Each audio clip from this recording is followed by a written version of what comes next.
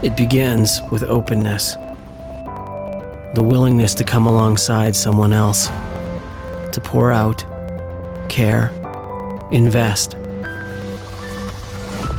It's about sharing the journey, doing life together, growing, forging, becoming. It's about selflessness, caring enough to walk through the valley, even when it's painful. To love people as Christ has loved us. It's rejoicing when they rejoice, hurting when they hurt, being a hand, an encourager, a friend. We were not created to wander alone. For as iron sharpens iron, so one person sharpens another.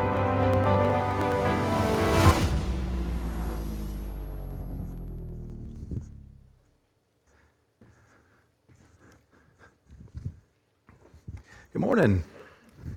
It's good to worship God together with you.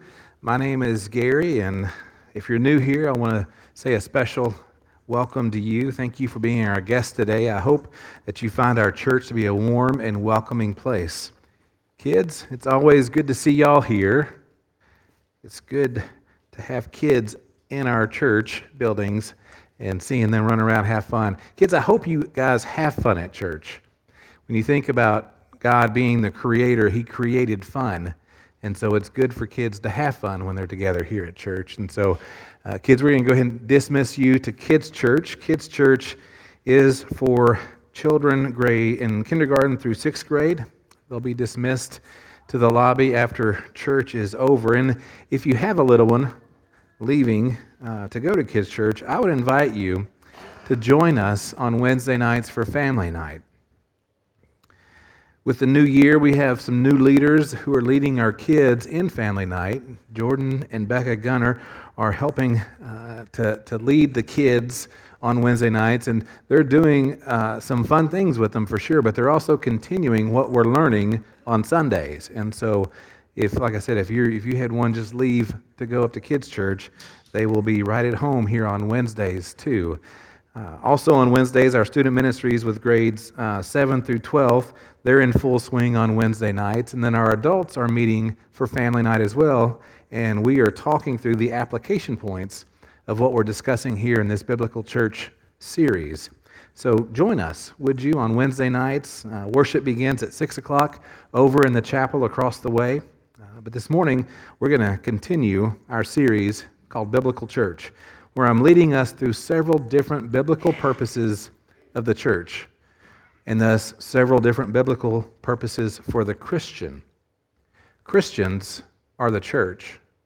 The church is comprised of Christians, and I almost messed up a minute ago, and I've tried really hard, and I probably failed. You've probably done the same thing, but I'm really trying not to call this building or our buildings the church. Christians are the church. We are the church. These are our buildings. These are where we gather, where the church gathers, and we collectively worship God, and we encourage each other in these buildings, but we are the church. These buildings are important, and they will continue to be important, and they will be central to much of our ministries, but again, they're not the church. You and I, we are the church, those of us who are following after Jesus. And as the church, we're exploring what the Bible says we should be about, collectively, together. We are seeing, I hope, that what the Bible says to the church, the Bible also says to the Christian. Last week we saw that we are to worship God personally and collectively. I hope that your personal time of worship this week has been meaningful. Our personal worship impacts our collective worship. Our collective worship today will hopefully strengthen your personal worship this week. But this morning we're going to focus our time on the biblical purpose of fellowship. The church and the Christians, we are called to fellowship. Now, I don't know about you, but fellowship is kind of a dated word or a term that is a little bit unclear. It seems almost religious for most of us as we talk about fellowship. It's a bit confusing because we use this term in the church, but the university system uses the term fellowship, and they're two totally different definitions.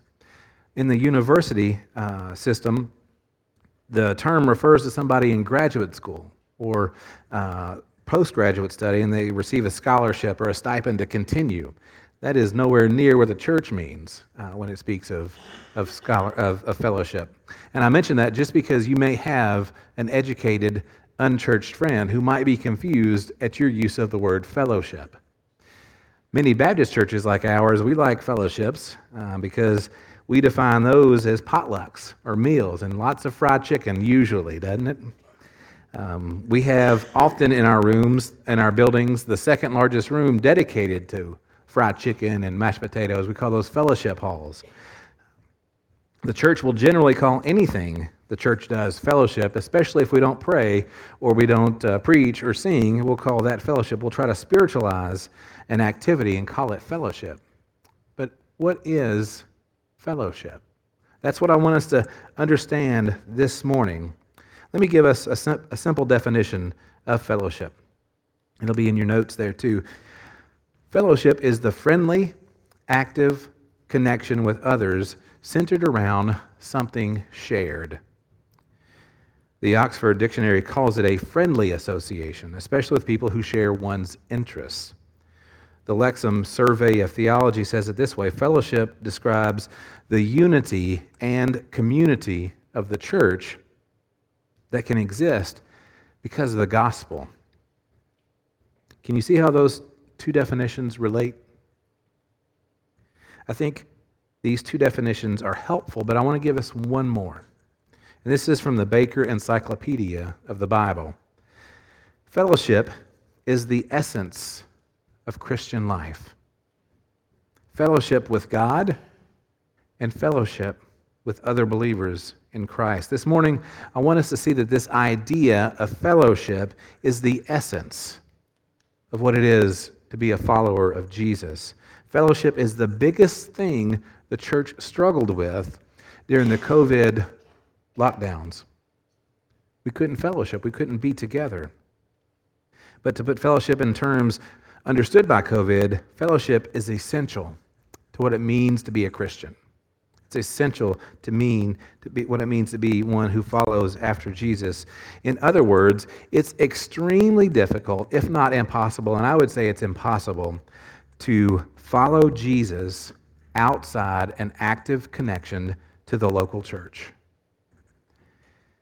It's impossible to follow Jesus outside an active connection to a local church.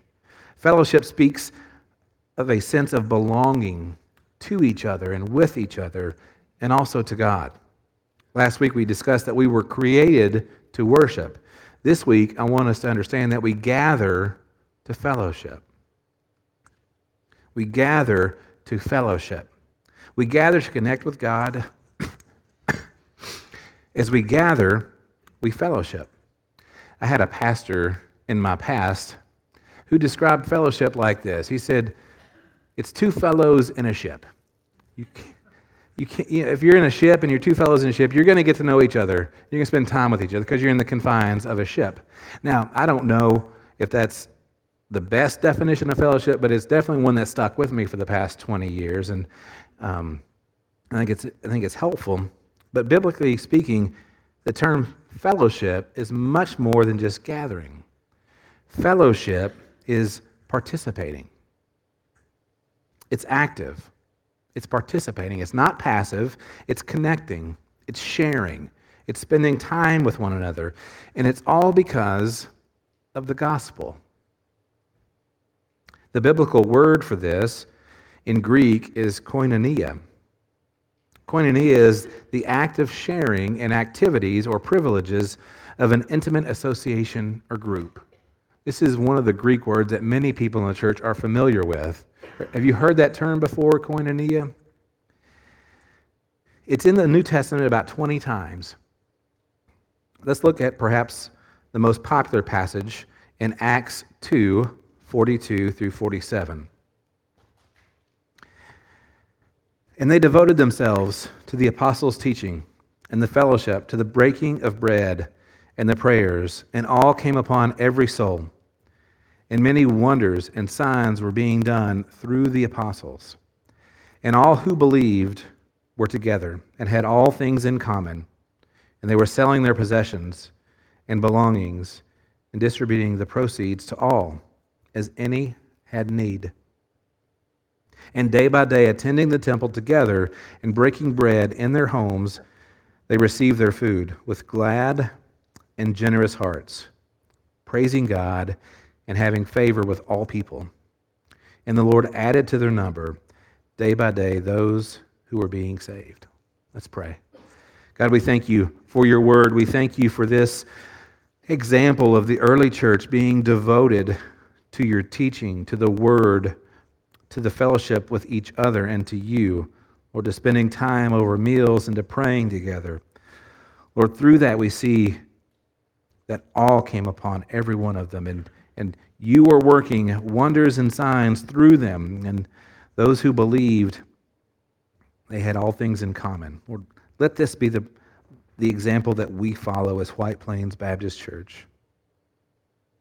As we spend time together and break bread together, that we have glad and generous hearts, and we praise you for it. And Lord, that our fellowship would lead to favor with others in the community. And Lord, that you would use our fellowship with you and each other to add to us those who are being saved. You are good to us, and we thank you again for your word. It's in Jesus' name that we pray. Amen. So the early church devoted themselves to just a few things. Just a few things is what they did. They were devoted to teaching, to spending time with each other through fellowship and meals, and through prayer. Now, part of this devotion included that everyone had things in common.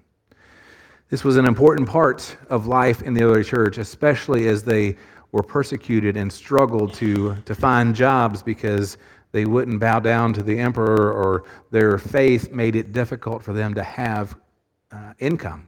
It was helpful to share things like this. And they met regularly. They went to the temple together. They met in people's homes together. They had joyful fellowship with each other. And they praised God because of it. The community saw this. They wanted to be a part of that. Fellowship was instrumental in the growth of the early church. Biblical fellowship continues to be instrumental in the growth of the church today. Have you seen our church's logo? It's on the bulletin. All churches have logos. A logo is a brand image for an organization, but a logo, while it's not important to have, it's very helpful, especially for the church to be known in a community. Can we see the logo? Is it? Yeah, there it is. It's in your bulletin. It's on the wall behind you. I want you to focus for just a moment on that symbol, the yellow, the gold part of that logo. What do you see in that image? If you're kind of nerdy like me, you see a computer icon. I don't know if you've ever tried to resize a screen on your computer, you'll see that image pop up. Our logo is basically a resizer icon from a computer.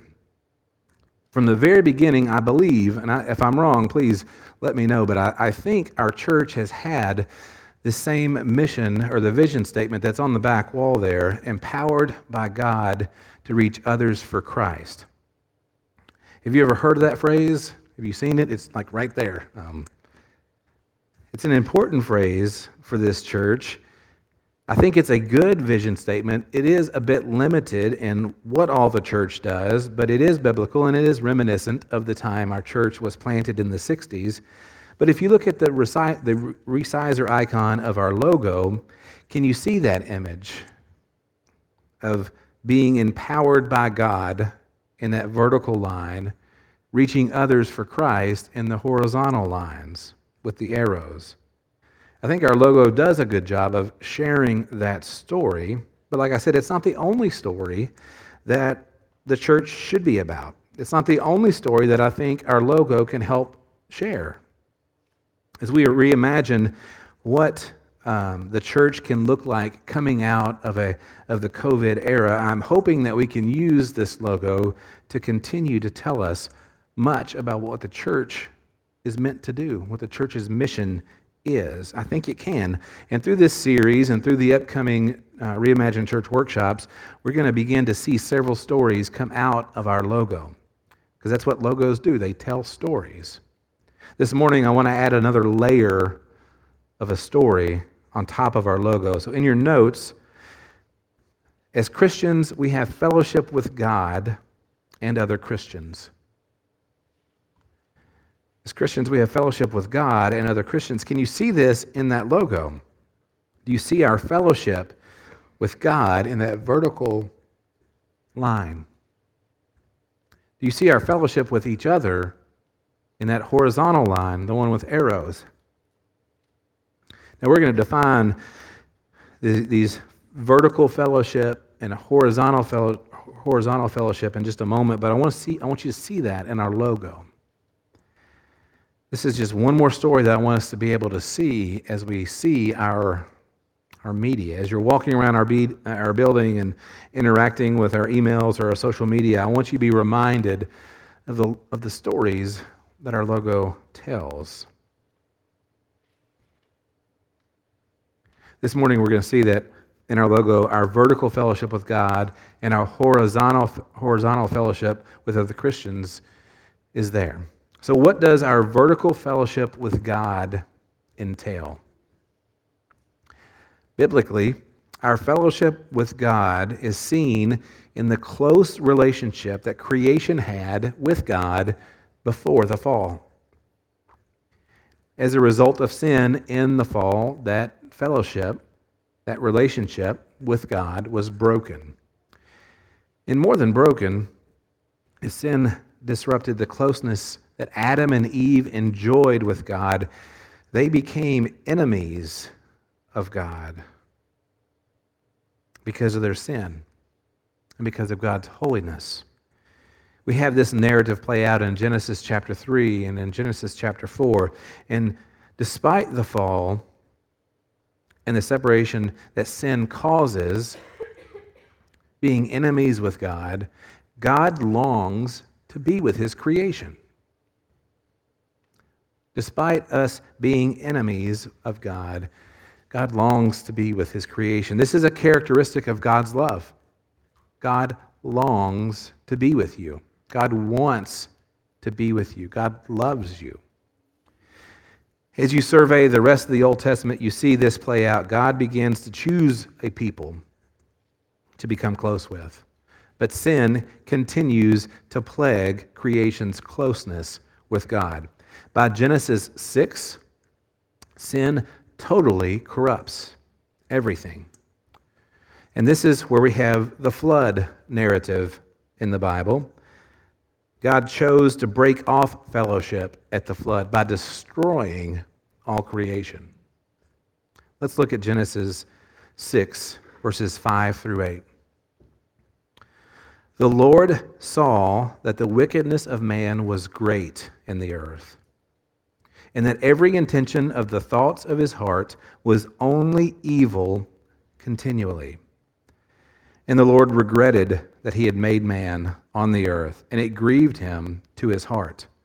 So the Lord said, I will blot out man, whom I've created, from the face of the land, man and animals and creeping things and birds of the heavens, for I am sorry that I have made them. But Noah found favor in the eyes of the Lord. Every intention of the hearts of creation was only evil continually.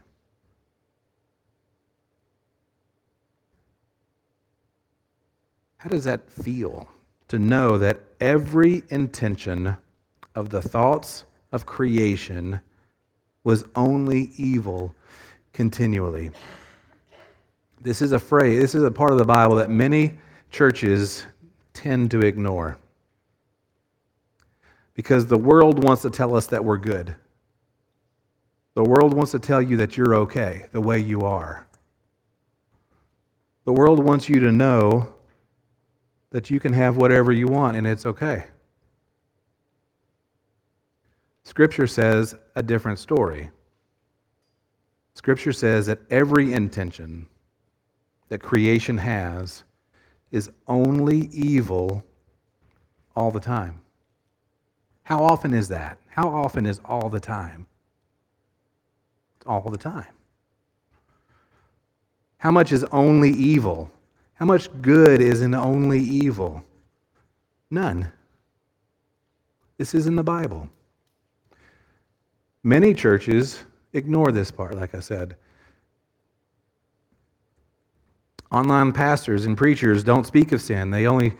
Oftentimes they only fill us with bubblegum theology that makes us feel good. I've often said, be wary of online preachers because they don't give you the full story. Many times they don't. They ignore this part. Our friends over in the Methodist Church are currently dealing with something very similar to this because the United Methodist Church is saying it's okay to stay in your sin and be close to God. That's a lie. What did God do at the flood? He destroyed creation because of sin.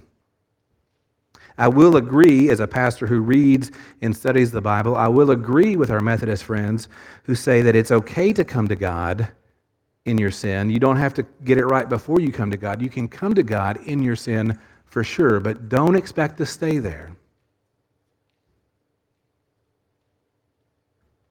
It's not true that you can remain in fellowship with God and stay in sin. Don't expect that God wants you to stay there, and don't expect God to affirm sin in your life. Every intention, only evil continually. Sin is a big deal. Sin is a big deal. It breaks our closeness with God. In the span of just over 1,000 years, from creation in Genesis 1 to the flood in Genesis 6, sin has brought God to regret that he made man. We must understand this. Sin is terrible. I don't know if we have enough words in our English language to describe the effects and the devastation of sin. Every intention of the thoughts of creation's heart was only evil continually. Sin did this. It only took 1,000 years for it to utterly destroy. Do you realize the terrible state your sin keeps you in apart from Jesus? Left unchanged, your sin will destroy you. This is the message of the Bible. This is the message of the church. This is what online pastors should say, because this is what the Bible says over and over in the Old and New Testaments. If you remain apart from Jesus, your sin will forever separate you from God and those you love who follow Jesus. Sin is a big deal. But notice in verse 8, Noah found favor in God's eyes. In God's desire for his creation, he kept Noah righteous. Noah must have stood out in his time. He must have been weird. It must have been different from what the world was as far as the way Noah conducted himself. For if every intention of the thought of creation was only evil all the time, and Noah was righteous, he must have looked different. He must have acted different. He must have spoke differently than the way the world does around him. God saves Noah, and he begins to make promises to the people that follow after Noah. And even though God purged creation with the flood and only saved Noah and his family, sin remained. It's a problem to this day. It's a problem to this moment. So God chooses another, Abraham, and makes promises to him and builds a nation from him. He gives that nation that people rules to live by to help stay connected. and to maintain their closeness, for them to have fellowship with him, and for him to show his love toward, sin continues, and the people separated to be close to God. At the flood, God promised never to wipe out creation again. God keeps his word. As I'm giving you an overview of the Old Testament, we're still in Genesis. And we might be 1,500 years removed from the flood as the story of Abraham continues.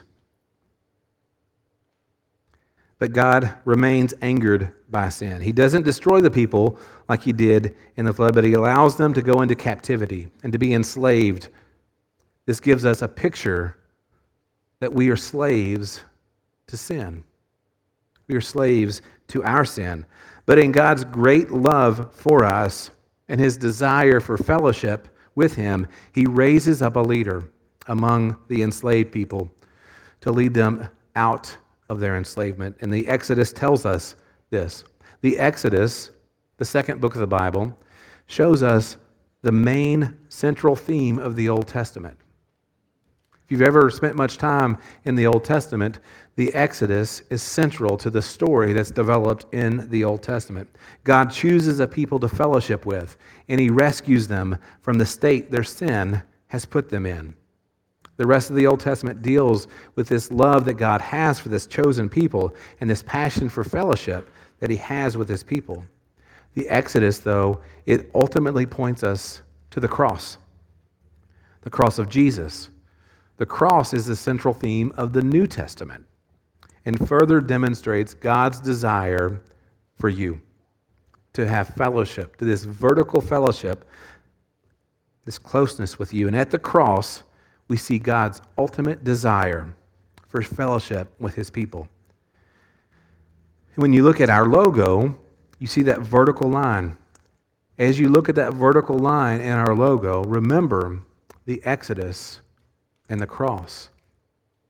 The extent that God goes to maintain fellowship with you. God desires you to be close with him. That vertical line tells us that God wants to be close with you. You can enjoy that fellowship with God only by receiving Jesus as your Lord and Savior. Jesus is the one who finally and ultimately restores that broken relationship that sin causes and unites creation back to its God. Are you trusting Jesus? Not did you trust Jesus, but are you trusting Jesus? Trusting Jesus is agreeing that your relationship with God was broken and that he is the only way to be restored back to God. Now you may be thinking, Gary, we're talking about fellowship. That's potlucks and get-togethers. Now we'll get there, but it's important for us to understand biblical fellowship as both vertical fellowship and horizontal fellowship.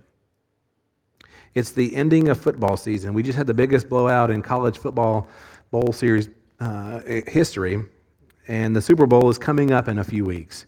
And in thinking through our horizontal fellowship with each other, I think it's helpful to be thinking about the Super Bowl for just a moment. In their book, Habits of Grace, Pastors John Piper and David Mathis say this: true fellowship is less like friends gathered to watch the Super Bowl and more like players on the field in blood, sweat, and tears, huddled in the backfield only in preparation for the next down. This is helpful, I think, as we re-examine what we think of as horizontal fellowship with each other. This is the kind of fellowship, this active, participating fellowship that I want to point us to. It's active. Fellowship is it's not passive. Fellowship is active in our vertical relationship with God, and it's active in our horizontal fellowship with each other. The Psalms are helpful. Let's look at Psalms 133. Behold, how good and pleasant it is when brothers dwell in unity. It's like the precious oil on the head, running down on the beard of Aaron, running down on the collar of his robes. It is like the dew of Hermon, which falls on the mountains of Zion. For there the Lord has commanded the blessing, life forevermore. It is one thing to be unified in cheering for your favorite team. It is a whole other thing to be unified playing together in a championship Super Bowl game together. Much like in football, a church that fellowships well battles for unity to achieve what God has called her to, not from the stands, but from the field. This can be difficult because we live in a culture that values all opinions as truth. What God has called the church to is found in Scripture, and it's good. The biblical purposes of the church are good. A church that fellowships, a Christian that fellowships, serves the biblical mission of the church together with others, fighting for God, the community, and each other. Sometimes, in your notes, sometimes horizontal fellowship brings discipline. In horizontal fellowship, as we fight to remind each other and hold each other up to that vertical fellowship that we enjoy with God, sin creeps in and causes division, pain, and hurt. Have you ever heard the verse from Matthew 18 that says, "For where 2 or 3 are gathered in my name, there I am among them"? Many times, this verse is misquoted to promote that God is with us in our midst as we worship and pray together. God is with us when we're alone worshiping and praying. He's with us when we're together, but he's also with us when we're alone. What this verse in Matthew 18 is saying, it has nothing to do with worship and praying together, and it has everything to do with fellowship and discipline. Let's look at the context of this passage a little bit deeper. Jesus is speaking here in Matthew 18, verses 15 through 18. If your brother sins against you, go and tell him his fault between you and him alone. If he listens to you, you have gained your brother. But if he does not listen, take 1 or 2 others along with you, that every charge may be established by the evidence of 2 or 3 witnesses. If he refuses to listen to them, tell it to the church. And if he refuses to listen even to the church, let him be to you as a Gentile and a tax collector. Truly I say to you, whatever you bind on earth shall be bound in heaven, and whatever you loose on earth shall be loosed in heaven. Again I say to you, if 2 of you agree on anything, about anything they ask, it will be done for them by my Father. For where 2 or 3 are gathered in my name, I am among them. There is power in biblical fellowship of the church. This is that power to help restore believers who are stuck in their sin. Believers who are blinded by their sin. The church comes together and lovingly restores them through biblical fellowship. Remember the story of sin in the Old Testament. It continues even as God works through the flood and captivity. We are slaves to sin. Jesus gives us final and permanent victory over our sin, but on this earth and in this life, we are still victims of sin's hold on us. Now, I don't want you to name any names or discuss anybody's private life on your way home this morning, but you don't have to think too long to come up with a list of people who genuinely follow after Jesus and still struggle with sin. Some of you are walking through sinful situations right now, and the point is that even in the church and in the life of the person following after Jesus, sin remains. Real horizontal fellowship helps to lovingly and graciously restore each other. We miss this when we think of fellowship as only potlucks and get-togethers. Fellowship has the power to call back a wandering soul to his first love. Fellowship has the power to strengthen the bonds of belonging to God and to each other. A church that practices biblical fellowship stands out from the religious community around her as that championship football team rises to victory at the end of the season. A church that practices biblical fellowship is unstoppable in her ministry to God and the community and each other.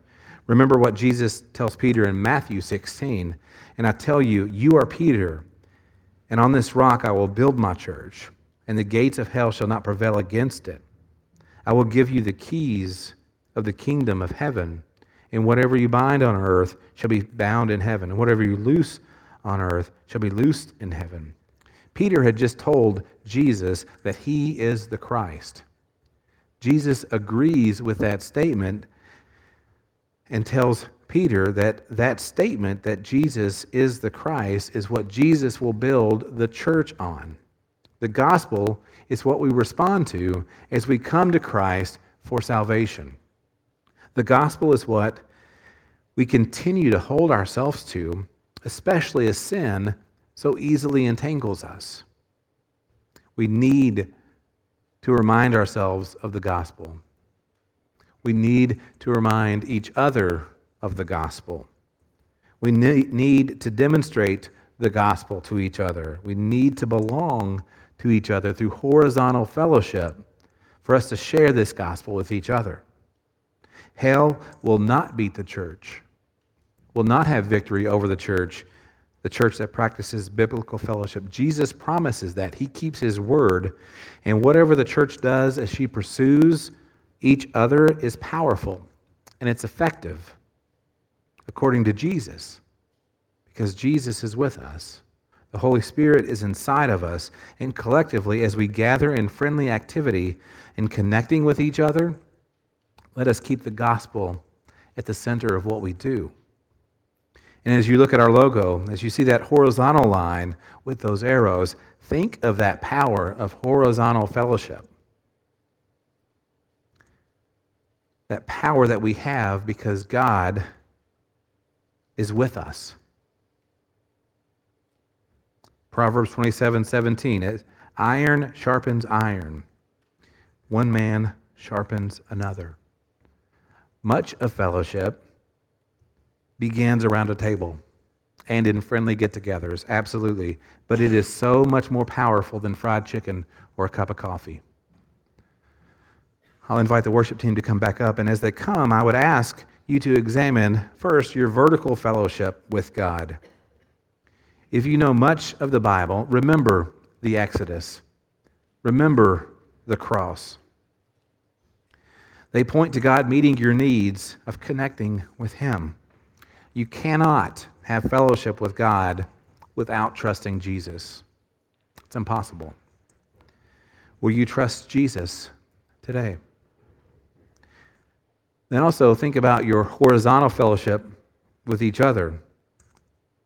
Are there some in this room or among our church that you've sinned against or sinned against you? Go to them. Seek reconciliation. God is with us as we lovingly and graciously deal with each other in hopes of restoring each other. God is good. He loves us. He loves you. He loves this church. He is at work within us. Let's pray. God, we thank you for your word this morning. We thank you for your desire for us. Even when we sin and rebel, you still chase after us. Lord, for those in the room who have never trusted you for salvation, Lord, I pray that you'd be working in their minds and in their hearts and through their life, showing them that you love them and you want that fellowship restored, that they can have that with Jesus. Lord, I pray that for those of us who've decided to follow Jesus, Lord, that you would help us to maintain a closeness to you and to each other. Help us to prioritize us gathering for fellowship, because there's power in fellowship as we work with each other to achieve what you have for us to do as a church and as Christians.